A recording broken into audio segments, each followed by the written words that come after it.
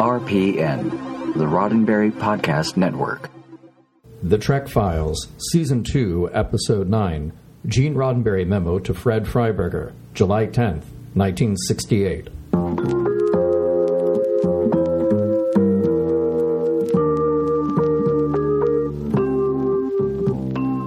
Welcome to The Trek Files, a look into the archives of Roddenberry Entertainment from the personal files of Gene Roddenberry. And now your host, Dr. Trek, Larry Nemeczek. Well, welcome back, Star Trek background fans, Star Trek aficionados, and yes, all you Trekophiles spelled with an F. We've got a wonderfully insightful memo here, a lovely little find we found going through the files today. You may think you know the story of the origins, the on-site origins of the beloved Vulcan pendant, the IDIC, Infinite Diversity, Infinite Combinations. But we found a little clue to an earlier beginning for that pendant back in the third season of the original series. Take a listen to this fragment of the document that you can find right on our page at Facebook, The Trek Files, and I'll be right back with this week's guest. Suggests that the Vulcan medallion can be handled in the epilogue of Spock's brain in the following manner. Epilogue opens with Uhura and possible appropriate others making a presentation to Spock of a boxed item from the junior officers of the vessel, which they have made up to show their delight that Spock has been brought back to life. Spock, of course, will immediately and characteristically object that this display of emotionalism is illogical and so on, but the gift is pressed upon him. He opens the box and is genuinely surprised to see the medallion, a Vulcan IDIC, which has great meaning to all Vulcans, like the cross to Christians and similar symbols of other religions and creeds. Just scan this document for a second. Now, some of you smarties may think you know that the IDIC was introduced to audiences in the third season episode, Is There in Truth No Beauty?, famously worn by Spock on his dress uniform and explained to Miranda Jones and everyone at the table. Is There in Truth No Beauty was the fifth episode aired in the third season. It was the seventh one produced. And look at this memo here. We suddenly have not only a lost would-be scene from Spock's brain, but we have Gene's original intended introduction for the IDIC. It's just it's a multiple layer of surprises, isn't it, John? John Champion is back with us this week. You all know him from Mission Log and Mission Log Live. This is a nice little nugget of unknown history, isn't it, John? It's not just early. It's July of 1968. Season 2 has just gone off the air, a month, 6 weeks before, something like that. So we're in development here of Season 3, and Gene's already thinking about what elements he will be able to influence on Season 3 now that there's a new executive producer in town, Mr. Fred Freiberger. It's kind of cool that he's... we hear about the crass commercialism of the IDIC to get that in there to sell to people through the Lincoln Enterprises catalog. But this is, I don't know, how do you take it? Do you take it as crass commercialism? Do you take it as a bit of inspiration? Can both of those things coexist? Oh, I don't know, in the true sense of IDIC? Well, we've already seen in an earlier episode where... Fred and Freiberger, Freddie, is calling out plaintively for whatever else, what other the criticisms are heaped on Freiberger as the years have gone by about what he did to the third season of the show, or what he was able to do in a vacuum with so many cards stacked against him. We've got this idea that he was calling out to Gene, whose attention was already elsewhere. So on one hand, it's heartening to see Gene actually communicating with Fred here. Yeah, right. That's good. And and Leonard Nimoy talks about in I'm Not Spock that he rejected it that way. I think that's where we first got our vibe about it being a crass commercial, right? Another item that the burgeoning Lincoln Enterprises could sell in the catalog. But there's a lot of heartfelt. By the time you get back over to Gene's initial words here on page 2 of this document, of course it's in canon as Spock's explanation in Is There in Truth No Beauty? But here we've got Gene's actual the meaning of the circle and the triangle, the whole IDIC philosophy just spelled out in some slightly different wording here that Gene's putting through.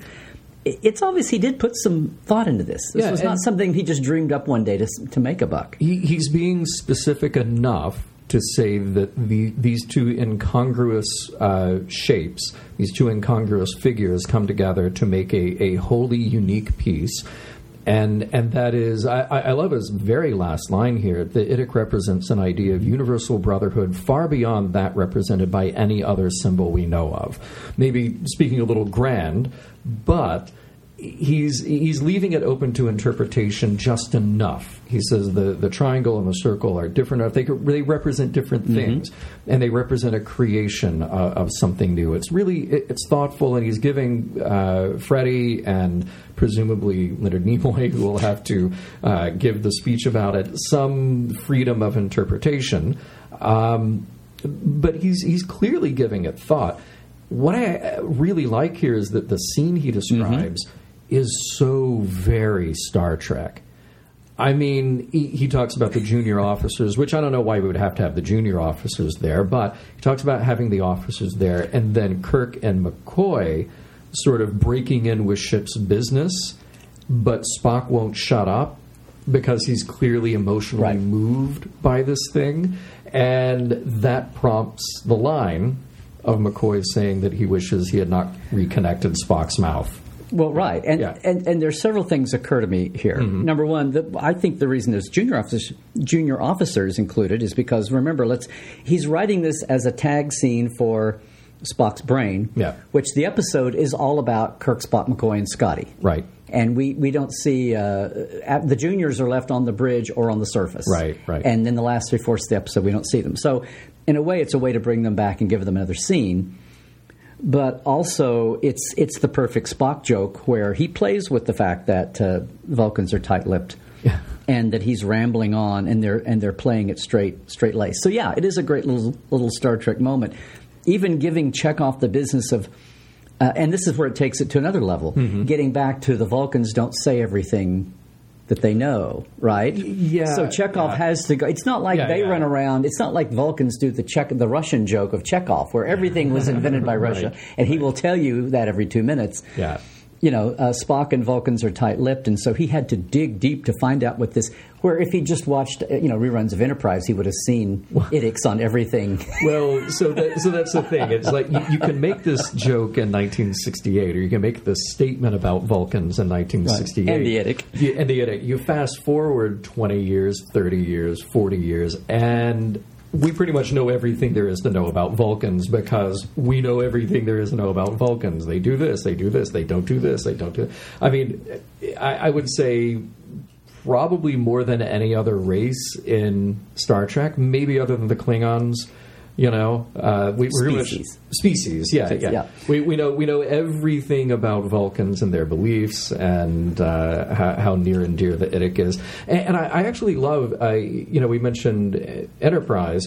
That in Enterprise and that Vulcan trilogy at the beginning of season 4, you actually get a really nice read of the symbology of the IDIC. Right. And I thought it was particularly nice because it's done in such a just sort of a casual and really grounded and honest way. We don't stop and swell up the music or anything. They're trapped in this cave, and here's this sort of rogue Vulcan who's not quite like the others, and we don't know why yet. Right. And he explains the symbology to Archer. So it all comes full circle. And in that trilogy, they actually expand the symbology of the IDIC pendant to say that the triangle is Mount Seleia, and the circle is the Enlightenment. That Sirach gained from the top of that. Then he came down with the tablets and the burning bush. Oh wait, different religion, different culture. Yeah. No, but again, getting back to how crass a move was this by Gene, he spends this long paragraph talking about the meaning and the beauty and what's happening with it, and then a full page working it into the story. And giving him, But then, so apparently that last line, "Why did I ever reconnect his mouth?" is in Survives. But you can tell this obviously was probably an ear for both because that last line is there, but it's all done. He just sits up on the bed, down in the Imorg's cavern, and they do the final scene, the tag scene, and they do the little joke laugh at the end. But it's all in that one scene. There's no return to the ship. For a standard picture. One last thing here. Yeah. Look at that date. Yeah. July 10th, 68. So in terms of Star Trek, yes, it's early in the third season. They've barely stopped airing. They barely ended the second season's airings. But pull back and think in the meta world, July 10th. That's about a month after Bobby Kennedy's assassination. Oh, it sure is, yeah. And that's only about, 3 months since April, May, June, July, since Dr. King's. Dr. King. Mm-hmm. So 68 was turning into the year from hell. I don't know where the Democratic Convention and the Chicago riots were just around the corner here. Yeah. And the year had turned very ugly. Yeah. And very so even beyond Star Trek's basic message of inclusion and diversity and respect, Gene ending his paragraph about the symbology here about universal brotherhood, kind of takes on a little more weight and context when you realize what everybody working on the show was dealing with and reeling from. Very true. At that moment. And can we just address really quickly at the end of the memo, it's signed GR. Well, you have the initials GR, but we have GR/AD. Do we have any guess as to who AD is in Gene's office who would have taken this I'm note? trying to think who that would have been. It's not Andy. It's probably... No, it's not Andy. It's Anita Doohan, I bet. Oh, yeah. Yes. Yeah. There we go. Yeah. You scared me for a second, and then it popped in. Right. Yes. That's very cool. So keeping it all in the family here, as it were. So yes, IDIC pins did soon find their way into the early days of the Star Trek Enterprises, which quickly became Lincoln Enterprises, and of course today is Roddenberry.com. Right. But it was not something that Gene just dashed off the top of his head. And now that I think about the timing, I can see why issues of heightening what was already known about Star Trek to a higher degree and using the Vulcans as the lens there. Well, and I think this also speaks to something that, there are two extremes of how much influence Gene had on things.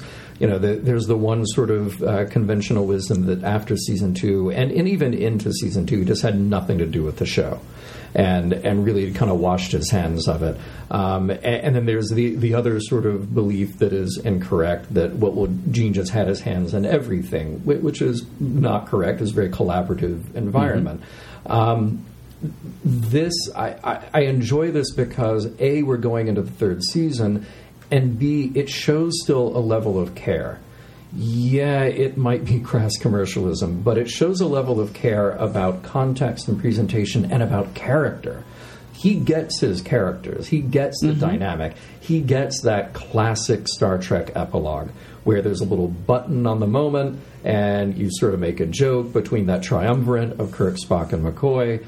It all actually sums up very... I kind of would have liked to have seen this moment. I would really love to have seen this moment. Yeah. And again, this is the 6th episode out of the 4 or 5.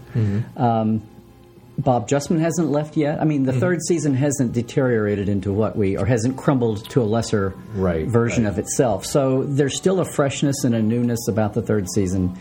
The world hasn't changed yet. And it's worth noting that this scene obviously didn't make it in, the scene nor the IDIC introduction. It happened in the next show. They shot In Truth, No Beauty next, and it was like, you will wear this and get it in. Nice. So yes, Gene was still having some impact on the show at that point. Yeah, for sure. Right. Yeah. Well, John, thanks for being back with us again to uncover another little bit of Trek history here. And my pleasure. We will see you soon. The Trek Files is produced by Roddenberry Entertainment. Executive producer, Rod Roddenberry. Additional production by Ken Ray. All documents are available at facebook.com/The Trek Files. For more great podcasts, check out podcast.roddenberry.com. And for more deep diving of Star Trek behind the scenes, visit Dr. Trek and Portal 47. That's me at LarryNemeczek.com.